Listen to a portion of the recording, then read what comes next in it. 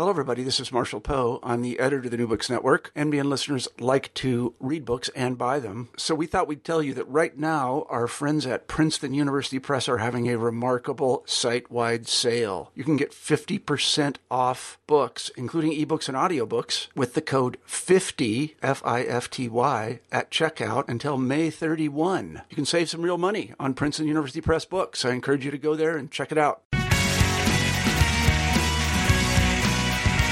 Welcome to the New Books in Political Science podcast. My name is Heath Brown. Today I'll be talking to Aristotle Zampiris, who is the author of The Emergence of Israeli-Greek Cooperation. Aristotle's book is published this year by Springer. I hope that you really enjoy this interview that I did with him. Welcome back to the podcast. Again, I have the real pleasure to talk to the author of The Emergence of Welcome to the New Books in Political Science podcast. My name is Heath Brown.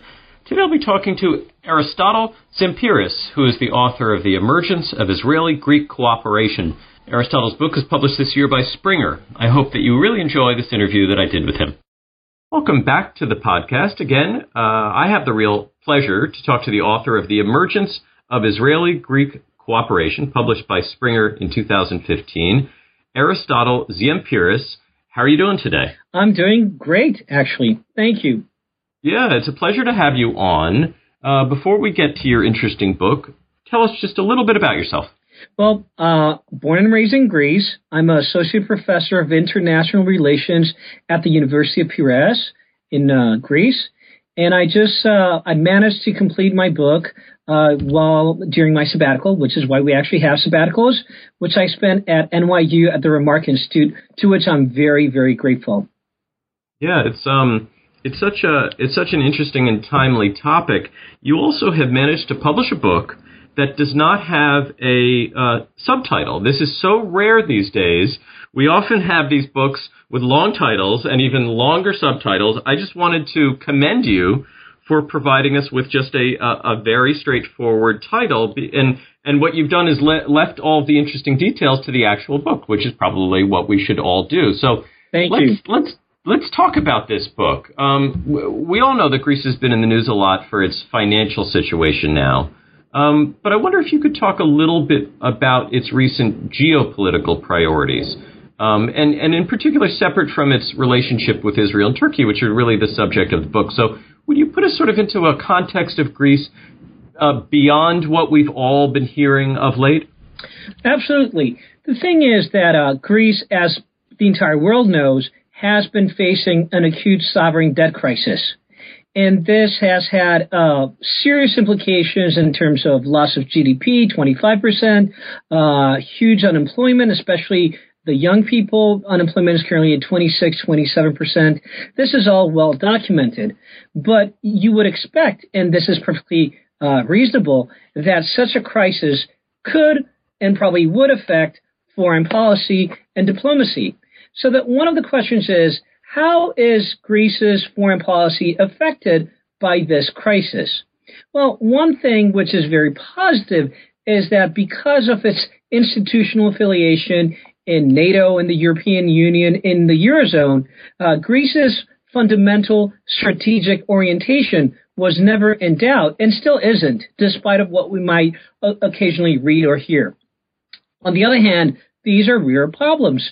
And if, in a nutshell, if you're facing an acute crisis, and at the same time, and I'm not getting to whether this is right or wrong, but it's the feeling that your major security threat comes from Turkey, and Turkey is on the rise. Every single power indicator shows Turkey on the rise.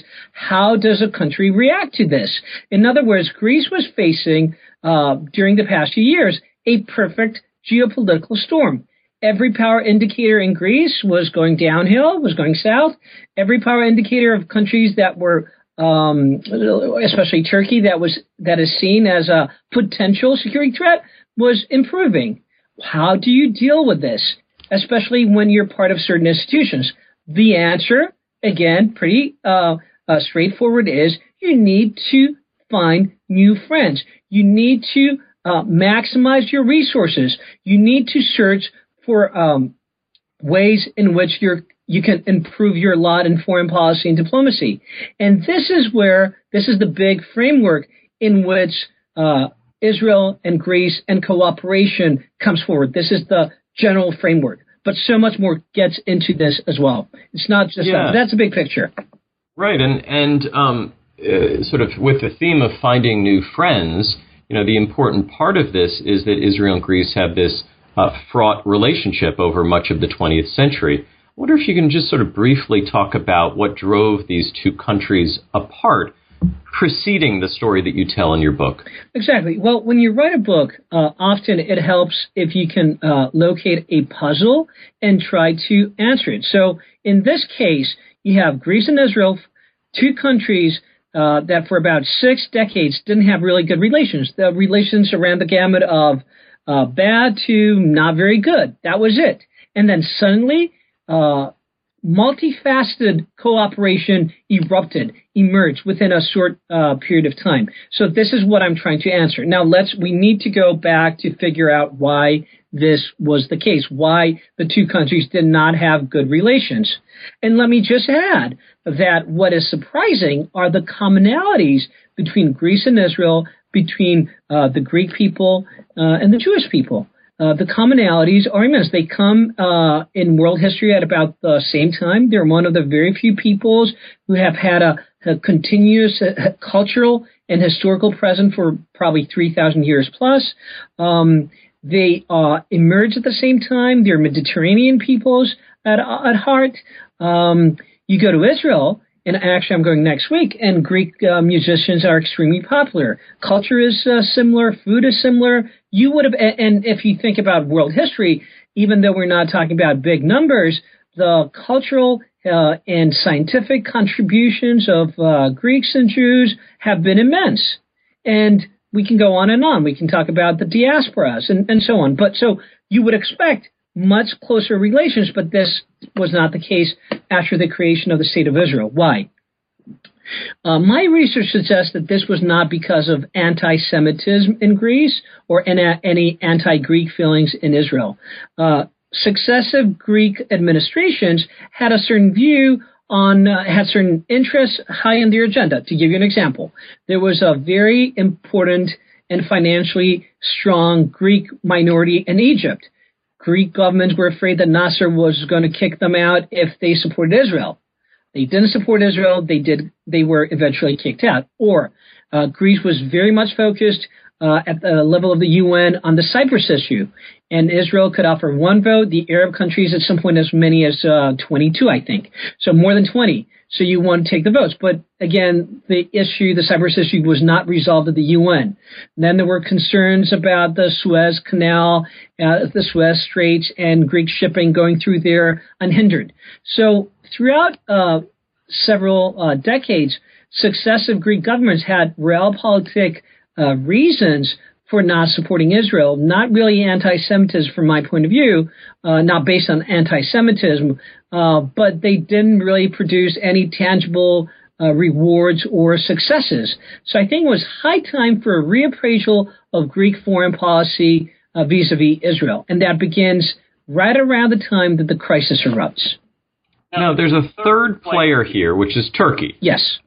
How would you characterize this trilateral relationship between them in the 1980s and 90s? Again, in the period right before you focus on, what was the relationship between these three neighbors and sort of growing and changing world powers during this time period? Turkey and Israel were very close, especially at the level of military cooperation in the 80s and 90s. And that was certainly not the case with Greece.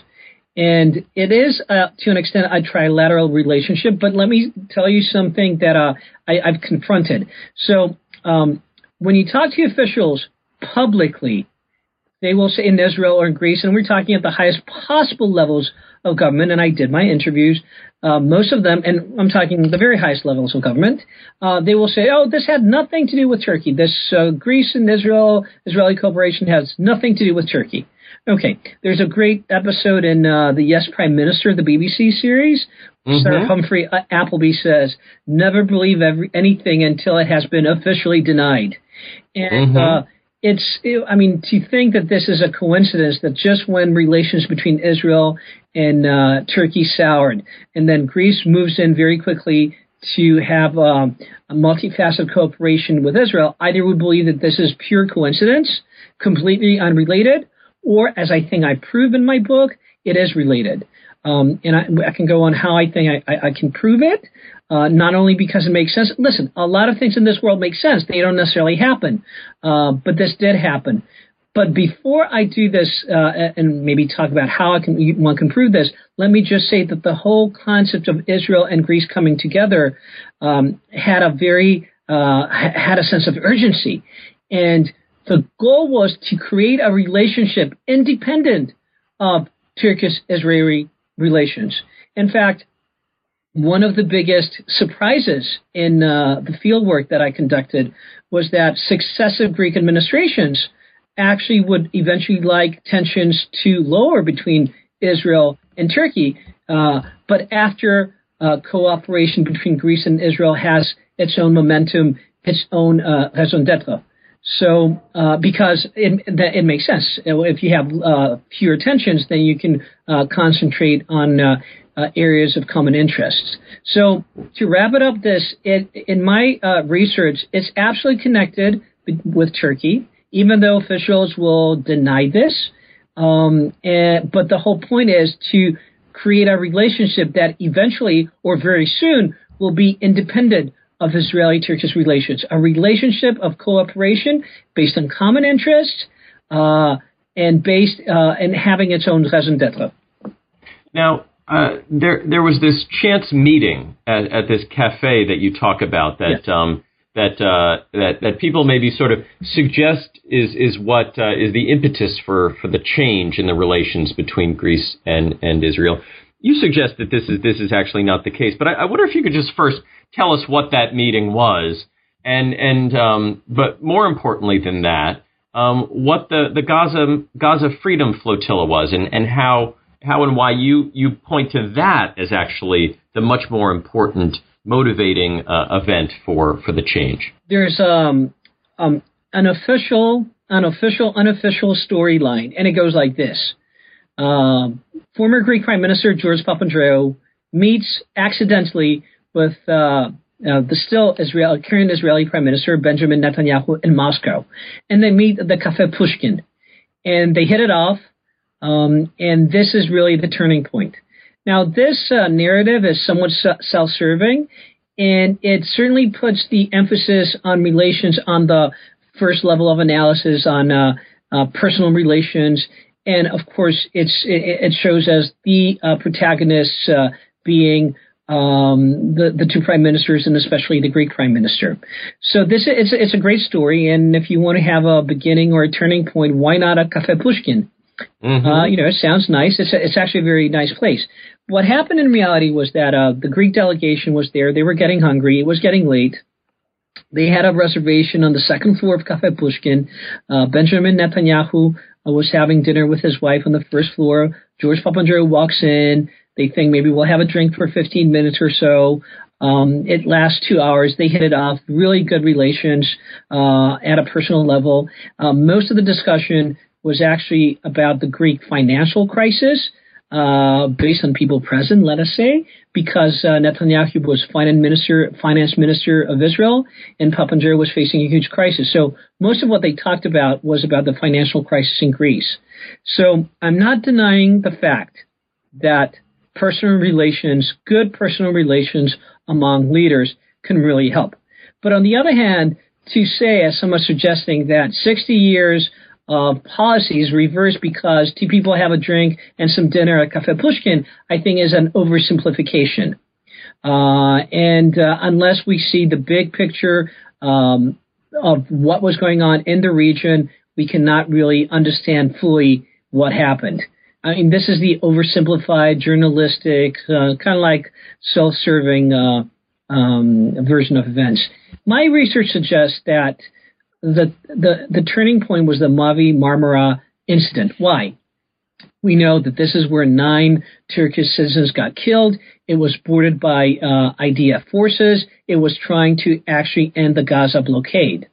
So talking to people who were directly involved with this, it was only in the aftermath of the Mavi Marmara event that people from Greece flew to Israel. They had meetings, again, at the highest levels of power. And it was then that the very important meetings, travel visits by Papandreou to Israel, and about 2 weeks later, Netanyahu's historic visit to Greece were decided. In other words, for the first time in 60 years, a sitting Israeli prime minister decides to visit Greece. I don't think that's because they enjoyed dinner or just because of that. I think there were larger forces going on. And I think that after Mavi Marmara, there was a growing sense in Israeli circles that, at least for the short run, Israeli-Turkish relations are not going to improve. In fact, they're probably going to deteriorate. So that's for me and my research, that's a turning point. That's when Netanyahu comes to Greece, first time historic. And if you look at what was said during those days, that's the template for bilateral cooperation since then. Let me just stress, I'm not saying that individuals are not important. Individuals actually sign deals, and I'm not saying that good personal relations are insignificant. But usually when you have a reversal of policy that is of long-standing, 6 decades long policy, more things have to be in play. And I'm getting some official reaction from officials at this point, but I certainly stand by what I've written and what I published. And let's talk in specific terms about what has changed. Independent of what caused the change, what are the specific elements of the bilateral relationship that you illustrate in your thesis that we can look to? What are things that have happened that wouldn't have happened just 15 or 20 years ago? What are the specifics that you would point to say this is evidence of change? There are several specifics. And of course, you raise a very important point, because politicians might say, okay, this is what we want closer relations. Okay, but that's at the level of rhetoric. How about deeds? And that's really the test. One test, and I consider that of the utmost importance, is the fact that anywhere from 400 to 500,000 Israeli tourists are now visiting Greece annually. The number used to be in 20, 30,000. Now it's close to 500,000. This is very important because it shows trust. They trust going to Greece. It's very important for Greece because, let's not forget, Greece is facing a financial crisis, so any help is welcome. And most importantly, it brings two peoples together. So you put this, because of the improvement in relations, suddenly people, Greeks and Israelis, come into contact, which was not really the case. That's tangible, and you can actually see how the tourist flows increase only after Netanyahu's visit, really, after the improvement in relations. Another test, very interesting, was with the Gaza Flotilla 2. So the people, the activists who organized the first Gaza Flotilla that included the Mavi Marmara, wanted to do the same again. And they actually got their flotilla in Greece, mostly in the port of Piraeus, but in other ports as well. And the Greek government essentially sabotaged this and did not let them leave Greek ports. It's inconceivable that this would have happened even a few years before cooperation. And in fact, the activists had not fully grasped the reality of improved Israeli-Greek bilateral relations, because otherwise they would not. They thought it was a safe thing to start their trip, their attempt to break the embargo from Greece. A third concrete example is the signing of a memorandum of understanding, an MOU, between the two militaries. Now, this is not a military alliance. This is not a wartime alliance. But now you have much more military and security cooperation evinced in numerous joint military exercises, which are not a secret. They're publicized. You can Google them. But nothing at this level, at this intensity, at this frequency happened before this. A fourth example, and I can give more, but I'll just say two more, is the fact that when Israel was facing its greatest natural wildfires that were a huge challenge to the country. You had more than 10 people dead. You had thousands of evacuees. this was a huge catastrophe for Israel, you actually had Greek firefighters who are very good at this, because unfortunately in Greece every summer we face this kind of crisis. They flew to Israel and they contributed to the extinguishing of the wildfires, and they were publicly congratulated by the president of Israel. And that's very important because A, it wouldn't have happened before improved relations, and B, it showed in a concrete way to the people of Israel that this is real, this cooperation is real. Final point, and although last is certainly not least, the potential for cooperation in energy. Now, here is an issue where political science is actually very helpful. We often hear the catchphrase beloved by State Department officials, in particular, pipelines for peace.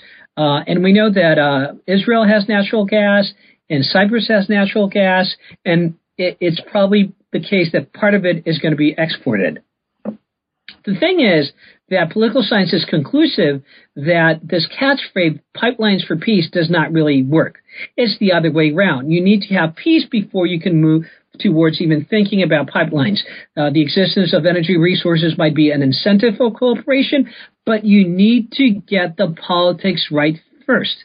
Unless you have improved bilateral political relations, unless you have political relations of trust, you cannot start discussing energy cooperation. And this is where also Cyprus has been brought in. So the fact that Greece, Israel, and Cyprus improved their political relations has allowed the discussion of how to proceed with energy cooperation. Energy cooperation is complex. It's a dynamic process. Various schemes are being discussed right now. We don't have final decisions. Private firms are part of the equation, as well as wider geopolitical developments. But the achievement was that we got improved political relations, and suddenly you can discuss about the East Med natural gas pipeline linking, if it is ever built, Israel, Cyprus, and Greece, and then it goes into the rest of Europe.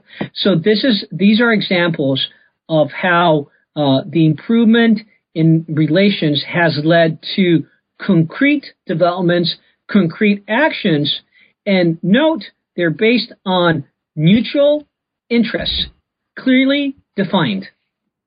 Now, one of the criticisms that a lot of good writing about foreign policy decisions faces is the methods question, which is, well, your story is being constructed out of, the secondary accounts that appear in newspapers, and, you can find a newspaper to support any account of any foreign policy story. Your approach was very different. Before we finish up, I wonder if you could just sort of highlight how you went about telling your story and the method you used to verify and to support the thesis that you developed. I was, well, thank you for pointing this out. I was actually very fortunate to be able to talk with a lot, not all, but most of the decision makers and most of the decision makers at the highest levels of power. But here's the thing. I was actually interviewing them, or I had access to them right after specific events were happening and before we knew how things would turn out. So I was almost like unofficially recording their reactions and their points of view right after certain meetings, for example, key meetings were taking place. And whenever I describe a meeting, I have at least two sources present there to whom I have talked, usually one Israeli and one Greek. So I feel, and this usually takes place right after the meeting, so it's fresh in their recollection, and it's also at a point where we don't know how things are going to turn out by, say, 2014. Things are just happening right there. So this is what allows me to feel pretty confident about my conclusions. Of course, I also use secondary sources, books, articles, newspapers, but I actually had the privilege of talking to a lot of the decision makers as they were making the decisions. And then I came to NYU where I actually had the time to write it up. So that allowed me to have an in-depth look at a specific case study. Often case studies are dealt with in a few pages or based on secondary material, as you say. But I hope that I actually managed to go deeper Yeah, and you clearly have and produced such an interesting book. Aristotle's book is The Emergence of Israeli-Greek Cooperation, published in 2015 by Springer. Aristotle, thank you very much for your time today. And thank you for your questions and for giving me this opportunity to talk about my new book. Thank you.